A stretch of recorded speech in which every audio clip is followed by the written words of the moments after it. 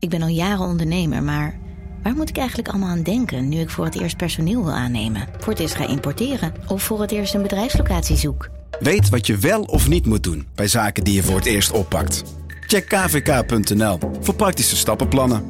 KVK, hou vast voor ondernemers. Nou ja, niet om mijn collega's aan te vallen, maar daar wisselen ze sneller van directie dan mijn buurvrouw van Onderbroek bij wijze van spreken. Radio Milko. Radio Milko. De podcast over FC Groningen. Ja, welkom bij Radio Milko. Met 2 collega's doe ik het deze keer. Ja. Gewaardeerde collega Pomp en gewaardeerde collega Nijland. Columnist bij Dagblad van het Noorden. Maar volgens mij zit ik nog wel in mijn proeftijd, toch? Zeker, Ja, dat is zeker. Een jaar. Ja. Je zei zelf een kwartier geleden toen je nog een kopje koffie mee zat te drinken van ik neem aan dat jullie ook hebben gemerkt dat de abonnementen zijn verdubbeld, toch? Dus, Ja, nou ja, ik moet je wel zeggen, ik heb er enorm veel. Ik vind het vooropgesteld hartstikke leuk om het te doen. En ik heb ook, ook eigenlijk met jullie afgesproken, niet alleen voetbal, maar veel breder ook alle mogelijke andere sporten. En en mogelijk ook wat maatschappelijke aangelegenheden, misschien zelfs af en toe is wel alleen, maar af en toe is politiek af en toe is wat. Dat is de kop, hè, in de krant. Ja, maar in ieder geval, ik heb er ontzettend veel leuke reacties op gehad. Zeker natuurlijk Niels Hartman, jongensdroom voor de jongen. Ja, die speelt misschien mee met Gibraltar vanavond. Precies, maar ook, die jongen heeft nog een halfjaartje bij HSC. In Sappemeer gevoetbald. Ja. En, maar ook Sipke natuurlijk. Nu een van de coaches bij Oranje.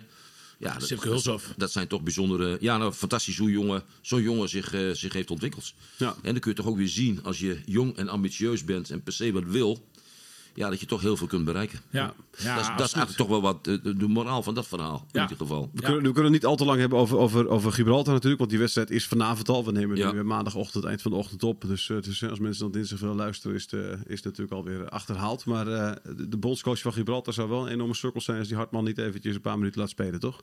Ja, dat sukkel met hoofdletters. Ja, natuurlijk zo'n jongen die speelt nu dan in Nederlands en zijn hele familie uiteraard hier op de tribune. Nou hoeft de bondscoach daar niet direct boodschappen aan te hebben. Maar stel nou eens dat het in de rust 3-4-5-0 is. Mm-hmm. Geef hem dan speelminuten. Maar misschien staat hij ook wel in de basis. Ik heb geen idee.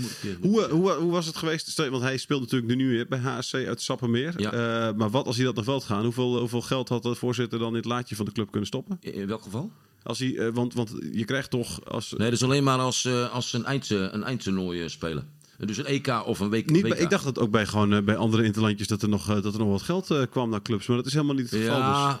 Ja, daar staat ook iets van een dagvergoeding voor. Maar volgens mij geldt dat niet voor een amateurvereniging. Zonde. Goed, hij is ook geen... Hij speelt ook niet meer voor HC, dus het is ook niet aan de ik dacht van dat zo'n ambtman... Maar die jongen was natuurlijk... volgens mij staat daar... Ik weet dat niet precies meer, maar... Ik weet nog wel dat met EK's en WK's... dat je daar forse vergoedingen voor kreeg. Behoorlijke bedragen. Ja, want ik kan me nog herinneren, toen in de tijd hadden we die Zweedse jongens... Krankvist en onder andere Marcus Berg... die toen ook op een eindtoernooi... en dat waren echt serieuze bedragen die we daarvoor ontvingen. Ja. Vanuit de UEFA is dat... Ja, wat dat betreft, FC Groningen heeft volgens mij op dit moment 9 internationals maar liefst op pad. Dus ook bij de jongclubs dan? Nog klopt. Ja. Dat zou ongetwijfeld weer een andere vergoeding zijn. Dat is helemaal niet. Gisteren zat op de bank bij Finland de hele wedstrijd. Scoorde vorige week. Hè? Voor mij hij heeft toch gescoord? Ja, zeker. En Pepi 2 keer voor Amerika. Dat is ook wat. Ja. Hè? Komt het dus allemaal toch nog goed met FC Groningen, Hans? Ja, we hebben er net beneden ook eventjes over gefilosofeerd. En kijk, ik denk nog steeds als ik kan me daar helemaal niks bij voorstellen, degradatie. Dus ik heb hoop. Maar als je mij vraagt waar is het nou op gebaseerd, dat is wel een lastige vraag. Ja. Want elke week zeggen we weer, nu gaat het gebeuren. Vorige week ook tegen Heerenveen en dat gebeurt dan weer niet. Maar toch, als ik kijk naar ons, we noemen het Pepi, onze selectie. Ik zeg nog steeds wij en ons. Mm-hmm. Maar jongens als Pepi, Suslov, Blokzeil, Balker... Om maar eens een paar namen te noemen. Ja, dat zijn toch spelers met kwaliteiten. Ja, dat zie ik niet bij de ploegen rondom Groningen. Emmen, Cambuur. Excelsior. Maar goed, feit is wel, je moet inhalen. Inhalen. Persoonlijk vind ik Excelsior een van de minste ploegen in de Eredivisie. Denk ik ook, ja. Maar die winnen wel weer met 4-0 of 4-1 van Cambuur. En hebben wel 6 punten meer. En met nog 8 wedstrijden te gaan is 6 punten gewoon veel. Heel veel. Dus het is weer... komend weekend tegen Fortuna uit is weer een cruciale pot. Weet je, dat wordt nu heel veel gezegd, natuurlijk cruciale pot. Maar kun je nu ook echt wel stellen, als ze niet winnen in Sittard, dat het dan eigenlijk misschien al voorbij is? Nee, dat is nog te vroeg. Kijk... wel als Emmen wint bij Cambuur. Dan wordt het verschil 7 punten. Dat vind ik wel heel veel. Op Emmen. En Excelsior speelt dit weekend, ik dacht thuis tegen Twente. Ja. Weet je, normaal gesproken wint Twente dat. Maar wat is nog normaal je ziet altijd in slotfases, dat is elk seizoen weer, dat de onderste ploegen toch ergens onverwacht punten pakken. En Groningen zal ook ergens... wie had gedacht dat Volendam, die hadden 5 punten in de winter. Wie had gedacht dat die nu op 26 punten zouden staan? Ja, die hebben na de winterstop hebben ze ongelooflijk veel punten binnengeharkt. Speelwijze omgegooid. Speelwijze, wat meer veiligheid ingebouwd. Maar ook wat meer zekerheid achterin. Groningen heeft vlak na de winterstop daar ook verloren. Was ook niet echt nodig geweest. Nee. Maar ik moet je zeggen, ik word richting het einde van de competitie... Ik ben zeker niet pessimistisch, maar ik ben wel wat... merk aan mezelf dat ik wat onrustiger word nu. Ja. Laten we 25 jaar teruggaan in de tijd. Toen Groningen ook degradeerde onder jouw leiding, Hans. Ja. Jij was net 2 jaar aan het werk, denk ik, daar als directeur. Hè? Ja. Wat kun je nog herinneren van die tijd? En wat kun je nog vooral herinneren van... de fase een paar weken voor de degradatie. Hoe zat het toen met de stemming en was het toen nog hoop? Laat ik eerst even bij het begin beginnen. Wij hadden toen, dat was in het seizoen 97, 98 degradeerden we. Mm-hmm. En tot de winterstop ging het eigenlijk wel aardig. Ik kan mij zelfs nog herinneren dat wij... Ik dacht dat het een wedstrijd was in oktober of november tegen Feyenoord... die we notabene nog wonnen. Ik dacht met 2-0 door 2 goals... Ja, ik doe dat met bloot hoofd van Twan Rorijen, dacht ik. Ja, kijk, maar ik kan je niet... Want dat was voor mijn tijd. Ik dacht Twan Rorijen. Maar in ieder geval, na de winterstop ging het hopeloos mis. En we hadden toch een selectie met jongens als Harris Huizing, Patrick Lodewijks op goal, Erwin Koeman. Dus gewoon goede voetballers. Maar ook dat je zou zeggen van, dit is niet een selectie waarbij je hoeft te degraderen als je die spelers hoort. Maar ook hier gold toen alweer van, met 11 goede spelers heb je nog niet direct een goed team. En was dat het probleem toen? Dat er geen chemie was onderling, zeg maar? Ja, dat was... beetje trammeland en zo? Ja, het was geen hecht team met elkaar, wat je zegt. Want nogmaals, als je naar de individuele kwaliteiten keek van de spelers, dan had het niet gehoeven. Nee. Moet je wel zeggen, de club hongde er wel een aantal jaren tegenaan. Maar uiteindelijk, wij haalden na competitie, en ik moet je heel eerlijk bekennen dat... dat was toen, dan zat je met 4 ploegen zo in zo'n poeltje. Ja. Dat doe ik uit mijn hoofd. Was Cambuur, dacht ik, zat er bij in Den Bosch en Zwolle. Dat waren ze. En de eerste wedstrijd was uit bij, dat weet ik ook nog heel goed, was uit bij Zwolle. En speelden we gelijk. Maar vervolgens ging het hopeloos fout. En ik weet, dat kun je je nog wel herinneren. Toen ging het thuis tegen Den Bosch mis. Met supporters, rellen, toestanden. De binnenstad werd verbouwd, gratis. Ja. Gratis. En de interim burgemeester Lammers, toen, ik vergeet het nooit weer, die verbood toen om nog wedstrijden te spelen in het Oosterparkstadion. En toen moesten wij op neutraal terrein. Toen moesten wij in Zeist, zonder publiek, speelden wij daar tegen Cambuur. Ja, weet ik ook. Jan van Dijk was trainer overigens. Ik ben daar met Wim Ensinger, toen dacht hij de voorzitter, nu jurist van de club. En naartoe gereden. En eigenlijk weet je op zo'n moment dat het foute boel is. En uiteindelijk degradeerden wij uit op een doordeweekse dag uit bij Cambuur. Dat was desastreus toen. Achteraf moet ik je zeggen, is het alleen maar goed geweest voor de club. Op dat moment eventjes. En waarom? Ik denk dat er heerste een veel te hoog verwachtingspatroon. Hè. Jaren ervoor, onder Renze de Vries, die ik overigens enorm gewaardeerd heb. Laat dat ook eventjes gezegd zijn. Maar haalde de club, Europees voetbal, de meeste fantastische spelers. Zelfs Johan Neskes hebben we hier nog gehad in het Oosten. Durovski doen ze allemaal 4 wedstrijdjes, maar goed, ja, zeker. Ja, maar toch. En Van die vooral niet te vergeten. Maar ga zo maar door. René Eikelkamp en die Meijer. Maar, dus het verwachtingspatroon was... En dat was niet realistisch. Hè? Want als je ook keek naar het budget van de club... Daarmee behoorde je bij de onderste clubs toen in de Eredivisie. We werden geconfronteerd elke thuiswedstrijd met rellen. We hadden geen scouting. We hadden echt geen scouting. We hadden geen opleiding bij de club. Ja, het was eigenlijk een beetje... Ja, dat is armoedroef, hè? Jij hebt heel vaak gezegd, de muizen lagen dood voor de kast. De muizen lagen dood voor de kast. Ja. Het tweede elftal van Joop Gal, dat trainde nota bene op een parkeerplek. Als je naar de kleding zag, de trainingspakken, alles. Het zag er allemaal niet uit. Het was... Nee, het was... Dus het was gewoon achteraf bezien goed. Een soort pas op de plaats even. Pas op de plaats. Een soort reset. Een soort reset om helemaal opnieuw die club op te bouwen. Als we nu even positief insteken dan. Wat voor voordeel kan het nu hebben voor Groningen? Eventuele degradatie? Geen enkele? Nee. Kijk, deze club... Dit is natuurlijk wel een puntje. De club heeft een begroting boven de 20 miljoen euro. En daarmee behoor je tot de eerste 8 clubs in Nederland. Ja, als je dan staat waar de club nu staat, is dat niet goed. Maar dat ziet iedereen. Hè? Dat onderkent uiteraard de huidige directie en de raad van commissarissen ook. Dus het is niks bijzonders wat ik nu zeg. En kijk, als je degradeert, ja, dan ik hoop in ieder geval één ding. Hè? Dat het dan net zo is als bij Twente. We hebben bij Twente gezien, die degradeerde naar de eerste divisie. En toch zat het stadion vol elke wedstrijd. Ik hoop, alleen je loopt ook, sportief loop je dan een achterstand op, dat is logisch. Ja, en ten tweede, ook ten aanzien van het televisiegelden, leef je fors in. Niet alleen het komend jaar, maar dat tikt ook de komende jaren door, zeg maar. Waarschijnlijk 2 plekken, hè? Want Twente, niet alleen Heerenveen, wat eigenlijk al jaren de grote angstkeken is op die televisieloon voor FC Groningen, maar ook Twente dreigt de FC Groningen voorbij te gaan, zoals de stand nu is. En dan leef je dus €1,5 miljoen per jaar in, dat is veel geld. En hè? ik denk dat als Heracles leef je nog veel meer. En als Heracles terugkeert, is het ook weer een concurrent volgens mij. Ja, nou ja, kijk met Heerenveen, dat is steeds stuivertje wisselen geweest. We staan al jarenlang trouwens in de TV-ranking dan op positie 7. Heerenveen op 8. En wat William zegt, zoals de stand nu is, ja, dan gaat Heerenveen en overigens Twente, die gaan dan de club voorbij. En ja, dat is toch serieus geld waar je het over hebt. Maar los van alles, dat moeten we toch ook niet willen, dat je op vrijdagavond naar Groningen tegen Utrecht 2 moet. Want dat is dan de realiteit. Ja, dat is de realiteit. Ja, die is heel dichtbij. Want jij spreekt over hoop. Je, vrijdag kan ook nog een maandagavond zijn, hè? Vaak tegen de jongclubs. Dat is helemaal verschrikkelijk. Ja, dat is helemaal verschrikkelijk. Mag ik even 2 dingen tussendoor zeggen? Zeker William. Hans, zeker collega. Hans heeft het over hoop. Ik heb toch wel een beetje over vrees. En dan kijk ik met name naar komend weekend. Ja, we hebben net wat Hans ook zei. Elk weekend zeg je van, nu moet het wel gebeuren. Maar komend weekend is...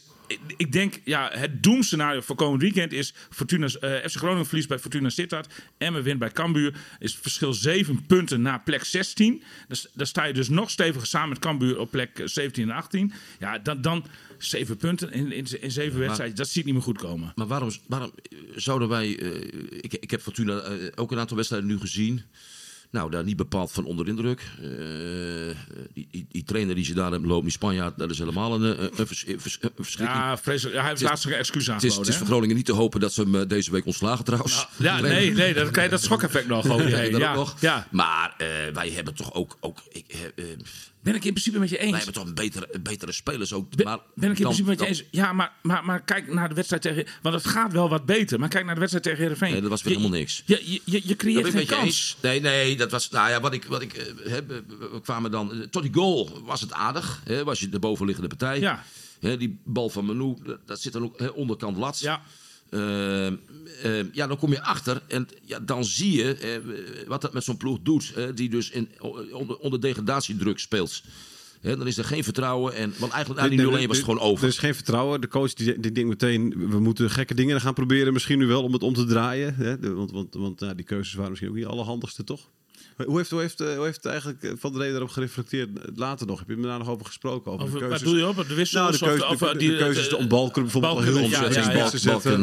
Daar heeft hij als volgt op gereageerd. Dat hij dat voornemens is dat in principe zo te laten staan als tegen Heerenveen.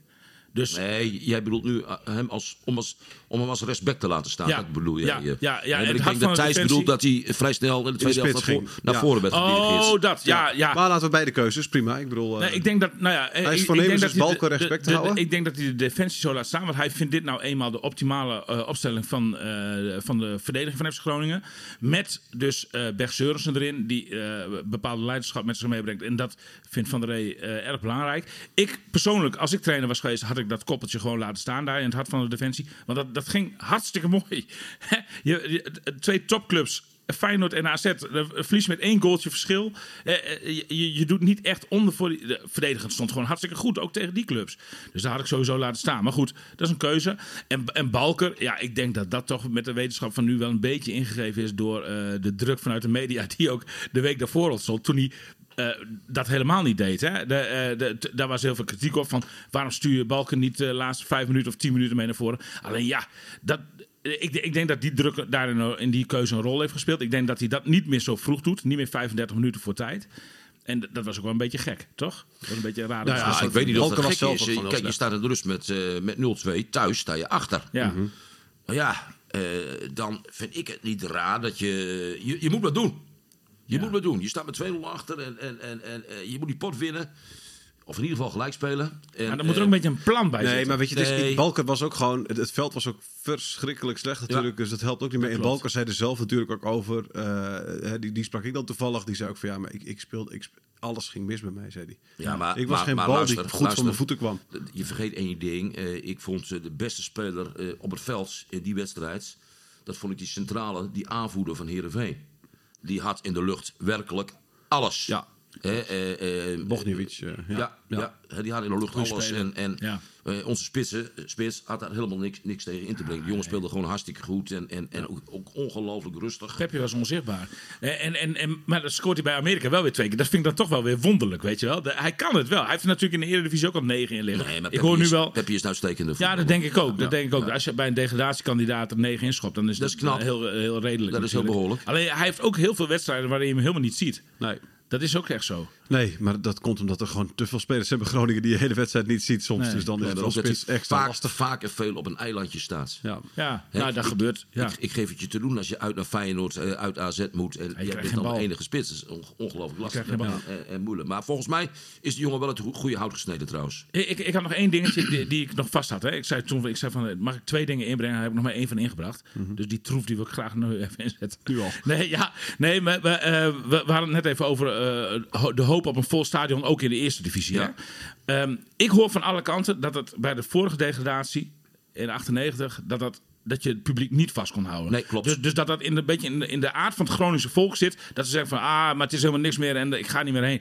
Dus de angst bestaat en dat de helft van de seizoenkaarthouders opzegt. Ik zie wel een essentieel verschil met nu en toen, moet ik je zeggen. En toen was in 97, 98 de sfeer rondom de club ronduit negatief. Ik durf zelfs te beweren dat het gemeentebestuur van de stad Groningen liever kwijt dan rijk was. De club gewoon opheffen. Ja. Ze vonden ons vervelend, ons lastig. Hè. Er waren altijd rellen in het stadion. Er was altijd gedonder met geld. Hè. En, dus er was echt een negatieve sfeer rondom de FC toen in die tijd. Als ik nu kijk naar het huidige, eventjes los van het gedoe, van die paar supporters.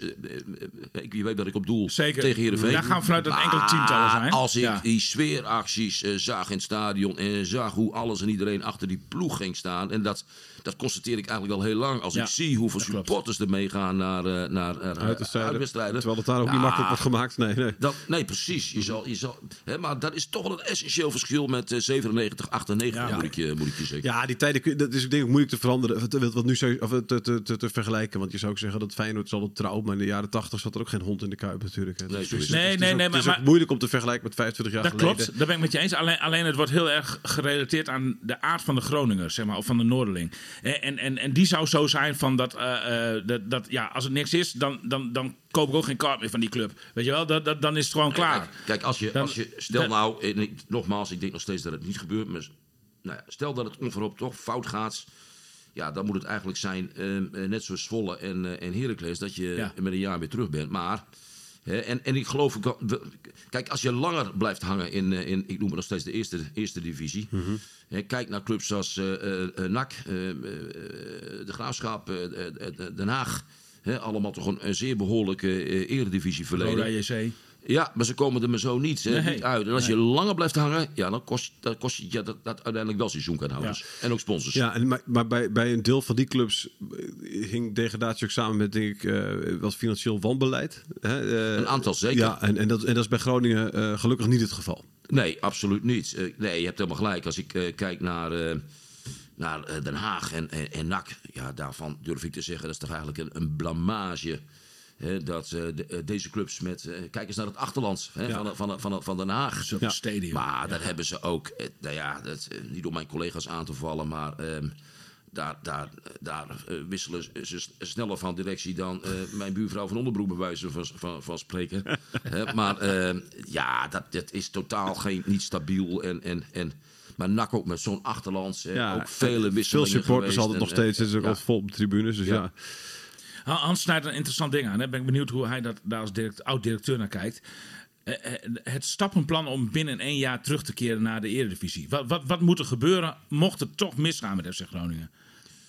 Wat is stap 1? Poei. Nou ja, stap 1 is... maar goed, daar is vorige week ook wat over gezegd. Hè. Dat is de organisatiestructuur. Hè. Ik heb begrepen dat gaat wordt nu anders ingevuld. En waarbij dat heb ik vorige week ook al ergens gezegd, het is allemaal mooi, hè, als je een structuur bedenkt met allemaal lijntjes en met vakjes en weet ik veel wat allemaal meer. Ja, die lijntjes en die vakjes, die kloppen allemaal, kan ik je zeggen. Dat is allemaal niet zo ingewikkeld. Ja. Alleen, het gaat erom, dat moet ingevuld worden door mensen. En die mensen, die moeten de bereidheid hebben om met elkaar te werken, een klus te doen met elkaar. Nou, volgens mij heeft Wouter Gudde daar vorige week iets over gezegd. Hè. Dat ging over dat er niet goed genoeg werd samengewerkt binnen de club. Althans, dat heb ik begrepen vanuit de persberichten. Van collega's, ja. Daar legt hij dan zelf de vinger mee, denk ik, op de zere plek. Ja, en vervolgens zul je er alles aan moeten doen om door middel van je scouting en weet ik veel wat allemaal meer, dat je zorgt dat je een dusdanige selectie hebt, dat je, wat Zwolle ook heeft gedaan, dat je inderdaad in 1 keer terugkeert. Maar als ik dan ook toch kijk naar het budget, ook voor volgend jaar, en ik weet dat natuurlijk niet helemaal exact, want daarvoor sta ik er net even wat te ver vanaf. Maar neem van mij aan, dat zal dusdanig zijn dat je daarmee echt behoort tot, ik denk de nummer 1 in de eerste divisie. Ik denk alleen al het eigen vermogen wat FC Groningen inmiddels heeft opgebouwd. Ik denk dat je daarmee al, dat is evenveel als, denk de helft van de eerste divisie. Ja.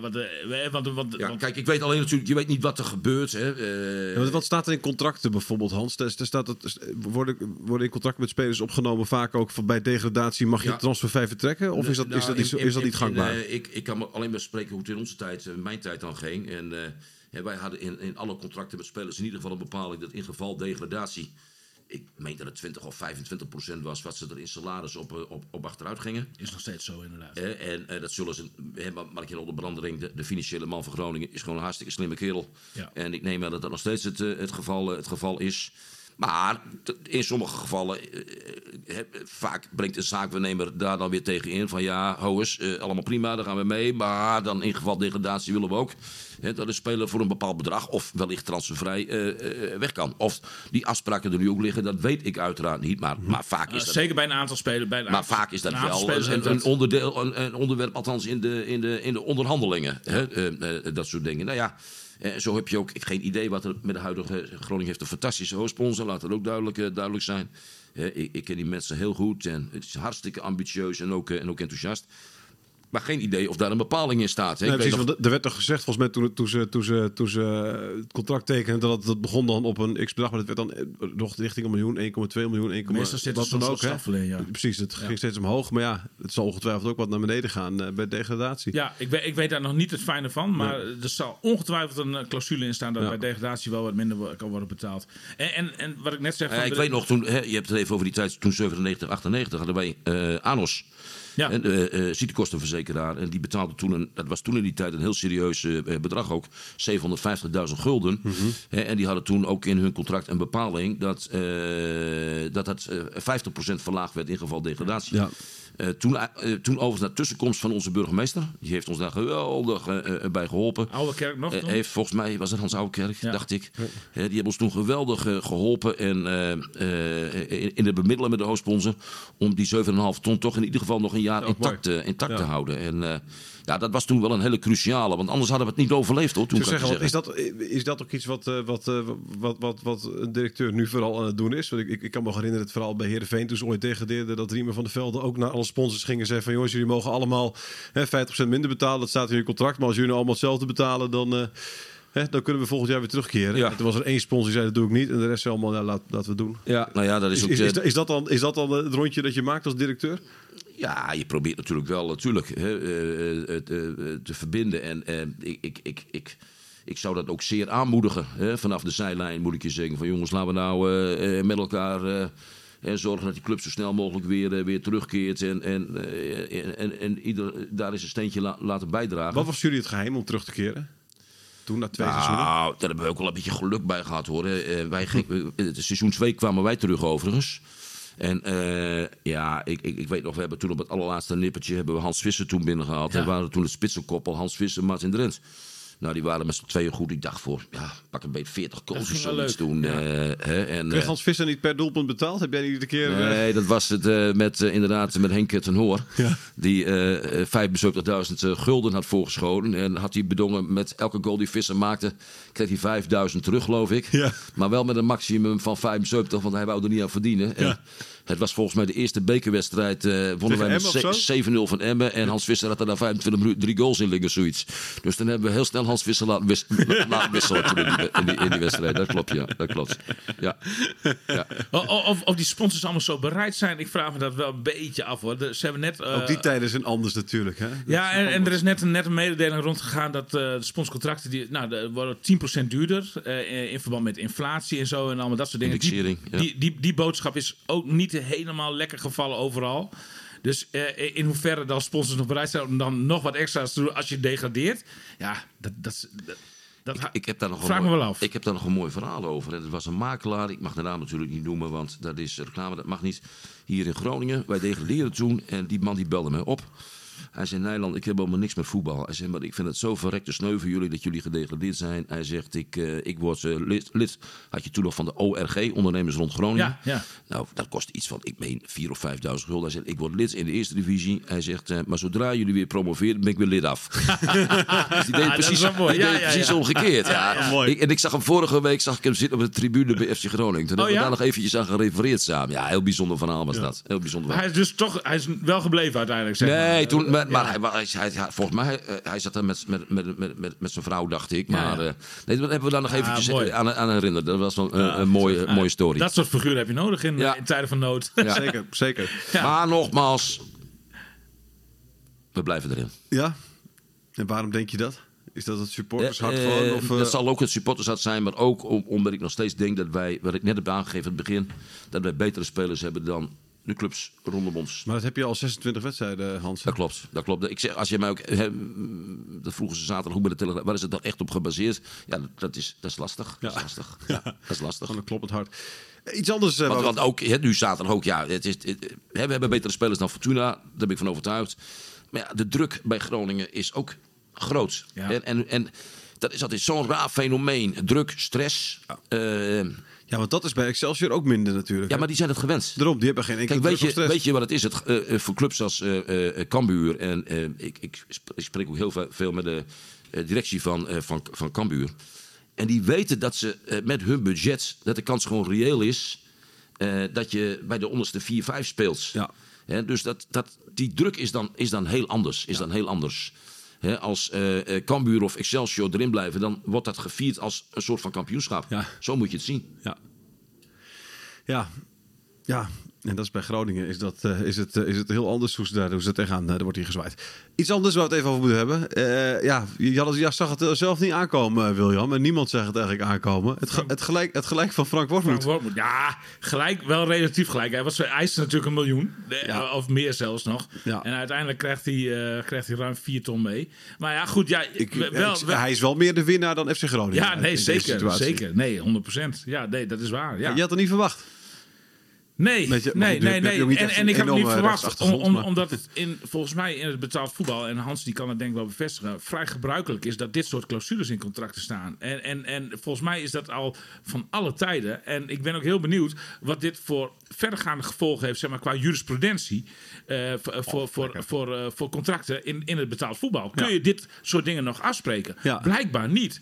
Want je gaat nat voor een arbitragecommissie die gewoon bestaat uit juristen, uit rechters, die zeg maar het wetboek erbij pakken. En ook aan de hand van het burgerlijk wetboek, dat staat ook een aantal keer staat dat in de uitspraak, zeg maar, in deze zaak, van dat het niet strookt met de bepalingen van het arbeidsrecht in het burgerlijk wetboek. Ja. En dan, die gaat nog altijd boven welke afspraak je dan ook in de voetballerij maakt. Ja. En dat is nu in deze uitspraak gebleken. En dus denk ik dat FC Groningen uiteindelijk nog gematst is. Want Frank Wormoed eiste gewoon de volledige uitbetaling van zijn volledige contract. Nou, dat vond de arbitragecommissie dan niet billijk, zo heet het dan. Ja.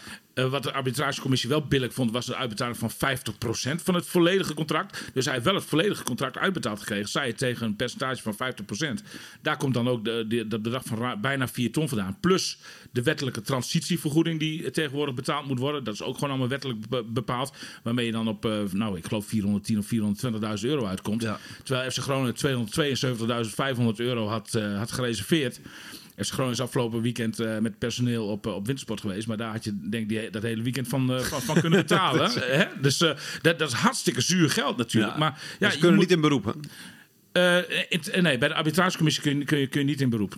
Nee. Dus dat geld zal gewoon... dat zullen ze ook gewoon doen. Ik denk dat Wouter Gudde met een heel vervelend gevoel vrijdag in de bus richting wintersportorde heeft gezeten. Maar je kunt hier niks aan doen. Alleen, wat nu interessant is de vraag... Hans steekt zijn vinger op, dus die krijgt zo de beurt. Maar wat interessant is nu... Wat betekent dit voor de voetballerij in zijn geheel? En... Verderes nog, dat vraag ik me af inderdaad. Of die nu denkt van, je kunt nog een paar ton... Ik ga hem vandaag bellen. Ja. Ik kan me bijna niet voorstellen dat Verderes dat doet. Het zou niet slim zijn om te doen ook van, toch? Financieel wel. Nee, financieel... Ik ga ervan uit eventjes dat... Dit is al een veel langer lopend contract. Dan 2026, 2027. Ik kan ervan uitgaan dat Verderes heus wel eventjes zonder werk kan. Ga ik me even vanuit dat hij best wel aardig heeft verdiend natuurlijk. En als je nu dit doet... dan sta je er ook heel slecht op bij andere clubs. Ja, en ik neem aan dat hij toch ook alweer in de voetballerij een baan wil. En Wormoed is natuurlijk gewoon een man van 2,63. Die ook niet meer in Nederland werken. Met 62? Dat zijn, ik heb met mannen van 2,63 gegolfd. Dat zijn niet meer vitale mannen, Hans. Hoor. Dat is... dat zou de redding van FC Groningen kunnen zijn. Dat Flederis meer last heeft van imagoschade dan Wormoed. Ja, kijk, Wormoed maakt het echt niet uit. Die zit nu lekker in Vrijburg. Nee, nog niet. Ik denk dat hij nu zijn huisje in Zeeg aan het inpakken is. En die vertrekt binnenkort. En die komt nooit meer terug in Nederland. Misschien als toerist. Alle begrip dat je dan nog even 2 ton mee wil pakken. Maar Verderes zou er niet verstandig aan doen natuurlijk. Maar Hans, jij wilde wat zeggen. Jij stak je vinger omhoog toen we het hierover hadden. Eigenlijk wat Willem zegt, zo is het ook. Kijk, ook in onze tijd gebeurde dat. Dat je, ook logisch, althans dat vind ik... dat je met trainers, maar ook wel met andere werknemers afspraak maakt van je hebt een contract voor een bepaalde tijd. Maar stel dat het onverhoopt fout gaat, dat je, ik zou ook kunnen voor, ik weet het niet, maar dat iets dergelijks ook met Dick Lukien is afgesproken. Die heeft nu ook voor 3 jaar getekend. Dat zou ik me kunnen voorstellen, dat zo is. Nogmaals, in onze tijd deden we dat ook. En ik kan je zeggen, zeker in het voetbalwereldje, is dat zeer te doen gebruikelijk. Ja. Dit gebeurt ook gewoon bij andere clubs. Ja. Dus ik vind dat je, of er moet al iets totaal anders in het contract staan. En dat weet ik uiteraard ook niet. Maar wat ik er dan, zoals ik nu zie en er tegenaan kijk, denk ik dat je FC Groningen niks kunt verwijten. Het is een forse tegenvaller. Alleen, ik vraag me inderdaad ook af, wat gaat dit nu betekenen voor de hele voetballerij? Voor de hele voetballen, voor het hele betaalde voetbal. Ja. Want dat zou dan inhouden. Want jij zegt, wetgeving gaat altijd boven datgene wat je met elkaar afspreekt. Dat is... Wim Ensinger heeft mij geleerd dat dat ook inderdaad zo is. Maar dat zou dan in de toekomst betekenen dat je een overeenkomst aangaat met een trainer of wat dan ook. Ja, en dat gaat vroegtijdig fout. Dat je hem helemaal tot de laatste dag aan toe moet doorbetalen in zo'n situatie. Dan. Ja. Dus ik ben erg benieuwd... wat er nu gaat gebeuren. Ik denk dat een hoop zenuwachtige juristen bij clubs nu zitten en zeggen van we moeten nog even die contracten aanpassen. Zeker. Van de mensen die we hier hebben. Het reële zijn natuurlijk dat het gebeurt elk seizoen weer dat 3, 4, 5, soms 6, 7, 8 trainers in de eredivisie vroegtijdig worden weggestuurd. Ja. Dat is inherent aan het zijn van trainer. Ja, maar goed, die kunnen kennelijk nu allemaal... nog, Ja, dus ik vind het. Ik moet je ook eerlijk zeggen, ik had het ook niet verwacht. Nee. Want ik heb ook van tevoren, je bent geïnteresseerd. Ik heb het allemaal gelezen en ik heb het ook eventjes met Wim Ensinger over gehad. En ik moet je eerlijk zeggen, ik was daar redelijk zeker van dat ik vond het wat een onhandige actie, zelfs moet je zeggen, van Wormoed. Ik had ook zelf iedereen. Ja, precies. Iedereen had een beetje het gevoel van, dit is een opportunistische actie. We kunnen nog even kijken of ik hier nog geld uit kan halen. Kerkhoff, geloof ik, heet de man. Die is natuurlijk al eens een keer eerder, dat hij zich ook bemoeide. En die podcast. Ja, precies. Dat was ook geen handige actie, vond ik in ieder geval. Dus ik denk, dit is dan ook weer... Nee, maar dan kun je dus dat was ook mijn eerste kun je dus nagaan als iemand al niet heel erg handig is, want daar kun je misschien toch wel een beetje stellen. Als iemand die niet heel erg handig is dit al weet te regelen. Ja, wat als je wel een superhandige zaakwaarnemer hebt, misschien dat die nog wel voor het volle pond... Zou dat natuurlijk een paar handige advocaten... Maar nog een paar sappige details uit het contract van Wormoed. Ja. Het bruto salaris van Wormoed bedroeg in dit eerste jaar €280.000. Daar zat ook een staffel in. Want hij ging dat was trouwens inclusief vakantiegeld. Hij ging volgend seizoen zou die €290.000 gaan verdienen. En het seizoen erop €300.000. Mm-hmm. Allemaal inclusief vakantiegeld. Als hij, even kijken hoor. Als hij dit eerste seizoen ontslagen was, zou hij inderdaad 12 keer het maandsalaris meekrijgen. Ja. Als hij volgend seizoen ontslagen was, zou hij 9 keer het maandsalaris hebben meegekregen. Volgens die bepaling in het contract die dus nietig is verklaard. Mm-hmm. En als hij het jaar daarop ontslagen zou zijn, zou hij 6 keer het maandsalaris hebben meegekregen. Ja. En ten slotte nog, dat is ook nog wel aardig. Er was ook een beding afgesproken voor een eventueel vertrek naar Ajax, Feyenoord of PSV. Of hij dan tussentijds zeg maar weg kon, tussen een seizoen in. Indien werknemer deze arbeidsovereenkomst gedurende de periode van 20 mei 2023 tot 20 juni 2023 wensen beëindigen. Dus dat was de eerste periode. Mm-hmm. Ten einde bij Ajax, Feyenoord of PSV in dienst te treden, dient door werknemer of door een werknemer te bepalen derde aan de werkgever een vergoeding te worden voldaan ter bedrag van €1 miljoen. Dus als Wormoed komende zomer naar Ajax, Feyenoord of PSV wilde gaan, had hij €1 miljoen bij FC Groningen af moeten tikken. Ja, dat hadden die clubs dan waarschijnlijk gedaan. Dus, ja. Precies. Even kijken, daar zit ook een staffel in. Indien de beëindiging van dienstverband gedurende de periode verband houdt met indiensttreding van werknemer bij een buitenlandse club, moest hij €1,5 miljoen betalen. En dat bedrag liep dan af, want als hij volgend seizoen dan naar Ajax, Feyenoord of PSV wilde gaan, was het nog maar 7,5 ton. En het seizoen erop 5 ton. Okay. Dus grappig, hè? Dat soort dingen worden dus gewoon afgesproken in dat soort contracten. Ja. Is dat ook gebruikelijk, Hans? Zo'n staffel, zeg maar. En een vergoeding als je naar PSV, Feyenoord of Ajax wil? Ja, maar ook bij... Volgens mij hebben in onze tijd dat niet met trainers afgesproken. Oké. Wij hebben maar 1 keer meegemaakt dat wij voor een trainer een afkoopsom hebben gehad. Kan me nog herinneren. En dat was Martin Koopman. Die ging van Groningen naar... die was bij ons assistent-trainer overigens. Die ging naar de woestijn of zo, of niet? Nee, die werd toen hoofdtrainer bij Den Bosch. Oh. Wij speelden in de eerste divisie. En achteraf hadden we dat nooit moeten doen. Want Den Bosch werd dat jaar kampioen.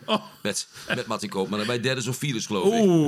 Ja. 75.000 ik weet het nog precies. Ja. Maar ik vind het, wat mij opvalt is dat dit soort dingen staan dus allemaal in het contract. Ja. Terwijl je zou op een gegeven moment ook wel kunnen denken, oké, we kunnen alles aftimmeren, maar laten we ook een beetje realistisch blijven. Frank, jij gaat echt niet naar Ajax toe, dus laten we dat het gezeik achterwege laten.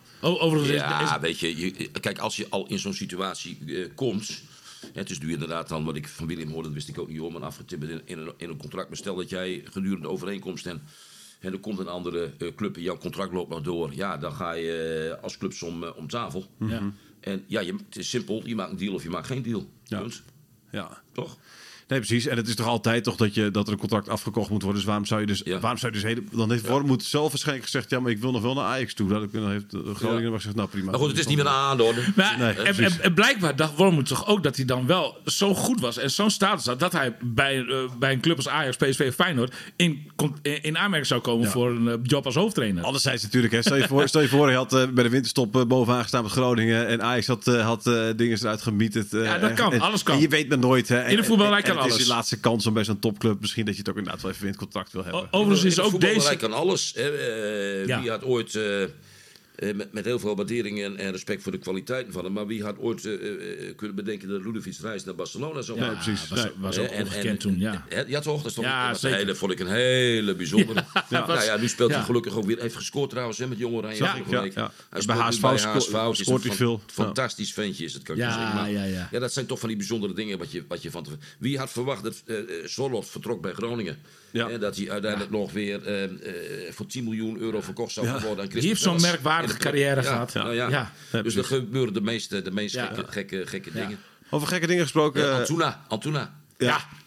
Mexicaans international over afgelopen WK. Die is kwam bij FC Groningen nog geen lantaarnpaal voorbij. Ik weet nog dat Maas kan dat nog anders. We speelden die toch niet met de Lilliputters bij Groningen. We hebben toch geen effenpullen voetbal. Zo ging dat. Maar die werd uiteindelijk voor 10 miljoen euro verkocht. Dat is in Mexico. Dus zeg het maar. Precies. Zeg het maar. Het laatste dingetje. We hebben natuurlijk die nieuwe TD-positie bij FC Groningen. Die anders ingevuld gaat worden. Henk Veldmate wordt natuurlijk veel genoemd. Heb jij er nog contact mee gehad, Hans? Is dat nog... heb je het idee dat hij daar wel staat te springen? Of ga je er heel wijselijk niks over zeggen? Jawel. Nou ja, iedereen weet hoe ik over Henk denk. Ja. Een lul vond je dat, hè? Wat zeg je? Dat vind je een enorme lul. Ja, ongelooflijk lul. Nee, Henk is ten eerste een fantastisch mens. Ja. Ik heb ook na zijn vertrek naar Ajax doorlopend contact met Henk.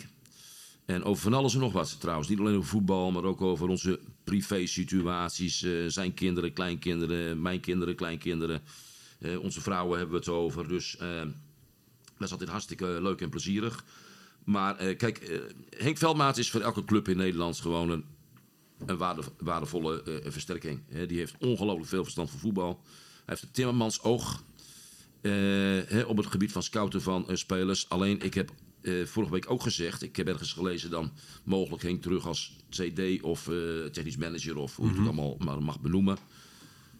Ja, dat zou ik dus niet doen. Nee? Nee, ik bedoel, kijk, een goede Pepi zet je toch ook geen voorstopper? Je moet Henk benutten op daar waar hij verschrikkelijk goed in is. En Henk moet met zijn poot in de klei. Dus die moet wedstrijden zien, spelers analyseren. Dat doet hij hartstikke graag. En daar is hij ook verschrikkelijk goed in. En je moet Henk niet achter een bureau zetten en functioneringsgesprekken. En kijk, uiteindelijk moet Henk het zelf maar bepalen. Maar zo kijk ik het tegenaan. En zo hebben Henk en ik ook altijd met elkaar gewerkt. En daarnaast is er nog een kwaliteit die hij heeft. En Gudde heeft vorige week iets gezegd over samenwerking met elkaar. Ja. En met elkaar sta je voor een klus. Ja, en dan heb je aan Henk ook een fantastische kerel. Want Henk is een verbinder. Ja. Maar Henk heeft ook empathisch vermogen. Toen Henk bij ons ook, en William weet dat ook wel, bij ons bij de club was ook altijd ook geïnteresseerd in de mensen op de commerciële afdeling of de administratie of wat dan ook. En Henk is natuurlijk ook, net als ik ook, als 60er, een wijze opa. Maar en zo moet je dus of Henk naar Groningen komt, dat we zullen het zien. Maar wat denk je? Nou ja, wat is jouw gevoel na de gesprekken met hem? Nou ja, kijk, we hoeven natuurlijk daar niet heel ingewikkeld over te doen. We weten dat na het vertrek van Overmars bij Ajax is er voor Henk ook het een en ander veranderd. Ja. Henk, Mark Overmars, Erik ten Hag en Van der Sar was een 4-eenheid. Ja. En na het vertrek van ten Hag en Overmars is dat als een kaartenhuis in elkaar gezakt. En zit Henk ook wat... Ja, toch wat minder goed daar in zijn vel dan in het verleden. Mm-hmm. Nou, Henk woont nog steeds in Groningen. Ik hou er altijd van. 1 + 1 zeg ik altijd, dat moet geen 2 zijn, maar daar moet je 3 van maken. Ja. Johan Cruijff zei vroeger ook altijd, niet van A naar B, maar van A naar C. Dan ben je veel sneller bij de goal. Ja. Maar dat zijn mooie wijsheden. Ja. Ik denk ook dat Veldmate niet... kijk, de functie die vakant is bij FC Groningen, dat is toch ook een functie die in zekere zin een behoorlijk beleidsmatige functie is, zeg maar. Ik ben met Hans eens, Henk moet in het veld, die moet op reis, die moet spelers bekijken. Dus ik denk dat Veldmate... Ik denk dat hij wel terugkomt naar FC Groningen uiteindelijk. Ik weet niet of dat direct gebeurt of in de toekomst. Maar ik denk dat hij nog eens een keer een rol gaat spelen voor FC Groningen. Maar dan meer op de achtergrond, denk ik. Ja, okay. Plus je moet ook... als adviseur. Nog eventjes. En wat dat betreft staat hij bij Ajax ook perfect in die rol. Je moet ook iemand koppelen aan Henk. Precies. die de onderhandelingen doet. De financiën. Ja. En, bij Ajax was het heel simpel geregeld. Henk gooide het eigenlijk over de schutting. Bij Mark Overmars. En die zorgde dan voor de centjes en de onderhandelingen. En weet ik veel wat allemaal meer. In onze tijd trokken Henk en ik heel veel samen op. Henk het voetbal, ik dan het meer. Het zakelijke gedeelte. Het zakelijke ja, gedeelte. Precies. En daar moet je goed naar kijken. Dat is precies de rol die ik voor me zie. En dan moet die man die er benoemd moet worden in die functie die dan binnen het technisch apparaat nog vakant is. Die moet het zakelijke gedeelte gaan doen. En Henk moet de paletjes... Zo zou dat kunnen. En nogmaals, wat ik net gezegd heb, prachtig om structuren te bedenken met lijntjes en hokjes. Ja. Die kloppen allemaal. Maar is het dan niet de tijd voor het terugkeer van dat iconische duo? Welk iconische duo? Henk en Hans. Nee. De ene die superspeler is, de ander die haalt de centjes op. Ze hebben verkoper en inkoper nodig. Nou, als je iets bent, dan ben je dat, toch? Ja, ik help heel graag de club vanaf de zijkant. Ik blijf ook absoluut positief. En ik probeer mijn omgeving ook alleen maar ook positief te beïnvloeden. Ja. Waar dat kan. Ja, maar een terugkeer is, althans in een functie bij de club, is uitgesloten. Kan toch niet, Thijs? Nee. Hans functioneert gesprek met Wouter Gudde. Terwijl Hans 23 jaar ervaring heeft als algemeen directeur van die club. Zie ik niet voor me. Hans, jij moet spelers verkopen en inkopen. Ja. Nou ja, misschien ooit nog eens een keer in een rol binnen de Raad van Commissarissen. Maar dat zie ik eerder voor. Maar ook dat gaat niet zolang deze directie. Want ik kan natuurlijk niet mijn opvolgers zeg maar controleren. Waarbij ik pleit echt niet voor een vertrek van Wouter. Helemaal niet. Nee. En zelfs niet mocht de club degraderen. Het zou onverstandig zijn, denk ik. Het zou onverstandig zijn. Je moet je verstand gebruiken met elkaar. En uiteindelijk na de degradatie in 97, 98 heb ik ook een herkansing gekregen. Ja. Zo simpel is het. Precies. Ook. Ja. En kijk eens wat dat gebracht heeft. Dat bedoel ik niet cynisch, Hans. Je keek me aan. Alsof ik bijna een vuistslag in mijn gezicht kon krijgen. Nee, we gaan het zien hoe het allemaal... ik ben geen Fransje van Zeumeren. Nee, overigens was dat ook een bijzondere actie. Hè? Wat? Van Frans van Zeumeren. Bij Utrecht. Dat in de kleedkamer heen. Ja, dat is ongelooflijk, toch? Ja, ik moet je eerlijk zeggen. Ik ken Frans heel goed. Ja. En... als je het nou hebt over een icoon, hè, dat is echt een ongelofelijke kerel. Ik spreek hem heel vaak op aanbeland, kom ik hem vaak tegen. Ja. Zijn vrouw Connie heeft met mijn vrouw Marieke daar in de discotheek notabene gewerkt. Ja. Maar dat is een kerel, moet je je voorstellen, die heeft 50, 60 miljoen in die club gepompt. Hè? Ja. En ik heb het daar wel eens met hem over. Hij zegt, Frans, 50, 60 miljoen. En dan zegt hij, dan kijkt hij maar en dan zegt hij, ja, maar Hans, hij zegt, soortgenoten van mij, die kopen me een schipje of van een boot van 100 miljoen. Ja. Nou ja, ik heb niks met een boot, dus ik steek mijn geld in Utrecht. Ja, weet je, en dan stap je die kleedkamer binnen. Emotie. Dat is mij ook wel eens overkomen, moet ik je eerlijk zeggen. En ja, weet je, het is niet goed. Maar ja, het had mij ook kunnen gebeuren. Het gaat je aan het hart. Dat is gewoon zo. Die man is er zo emotioneel. En moet je je voorstellen, met zo'n club ook Utrecht. Ja, het is ons ook overkomen, Spakenburg. Maar dat Utrecht is dan al gewaarschuwd. Want ze hebben Spakenburg Groningen er al geknikkerd. Ja. Ga je er nog? Dat hadden ze in de halve finale gestaan van de beker. Hè? En ik kan me die frustratie van die man zo voorstellen. Dat is voor Frans zo'n klap in zijn gezicht geweest. Dat kun je je niet voorstellen. Ja. Dus ik begrijp het wel. Ja. Stap je wel eens bij HC de kleedkamer in als ze weer verloren hebben van SJS? Of, ik heb wel op het punt gestaan. Maar ik moet je wel zeggen dat ik af en toe na afloop van de wedstrijd wel eens wat spelers eventjes aanspreek. In de kantine van ons dan. En bij HC staan we ook in degradatiegevaar, kan ik je zeggen. Dus zowel bij Groningen als bij HC wordt het link. Och man, hé. En dus ja. Spannende weken voor jou, Hans, in ieder geval. En dan ook nog columns gaan schrijven. Het is ongelooflijk. Ja, ik heb de volgende thema's onderwerp al in mijn hoofd. Dus dat gaat we gaan weer knallen. Ja, mooi. Over 2 weken. Tipje van de sluier? Ja, ik wil graag iets zeggen over een top amateurvoetbalclub in Noord-Nederland. Ik wil graag wat zeggen over het shorttrekken. Ach, het komt wel weer goed. Keuzes. Ja, William zegt steeds, maar je moet keuzes maken. Eén thema per column. Hans wil gewoon meer woorden. Ja. Snap ik best. Als het maar niet van het freelancers bezet gaat. Dankjewel. Collega's. Dankjewel. Tot volgende keer. Radio Milko.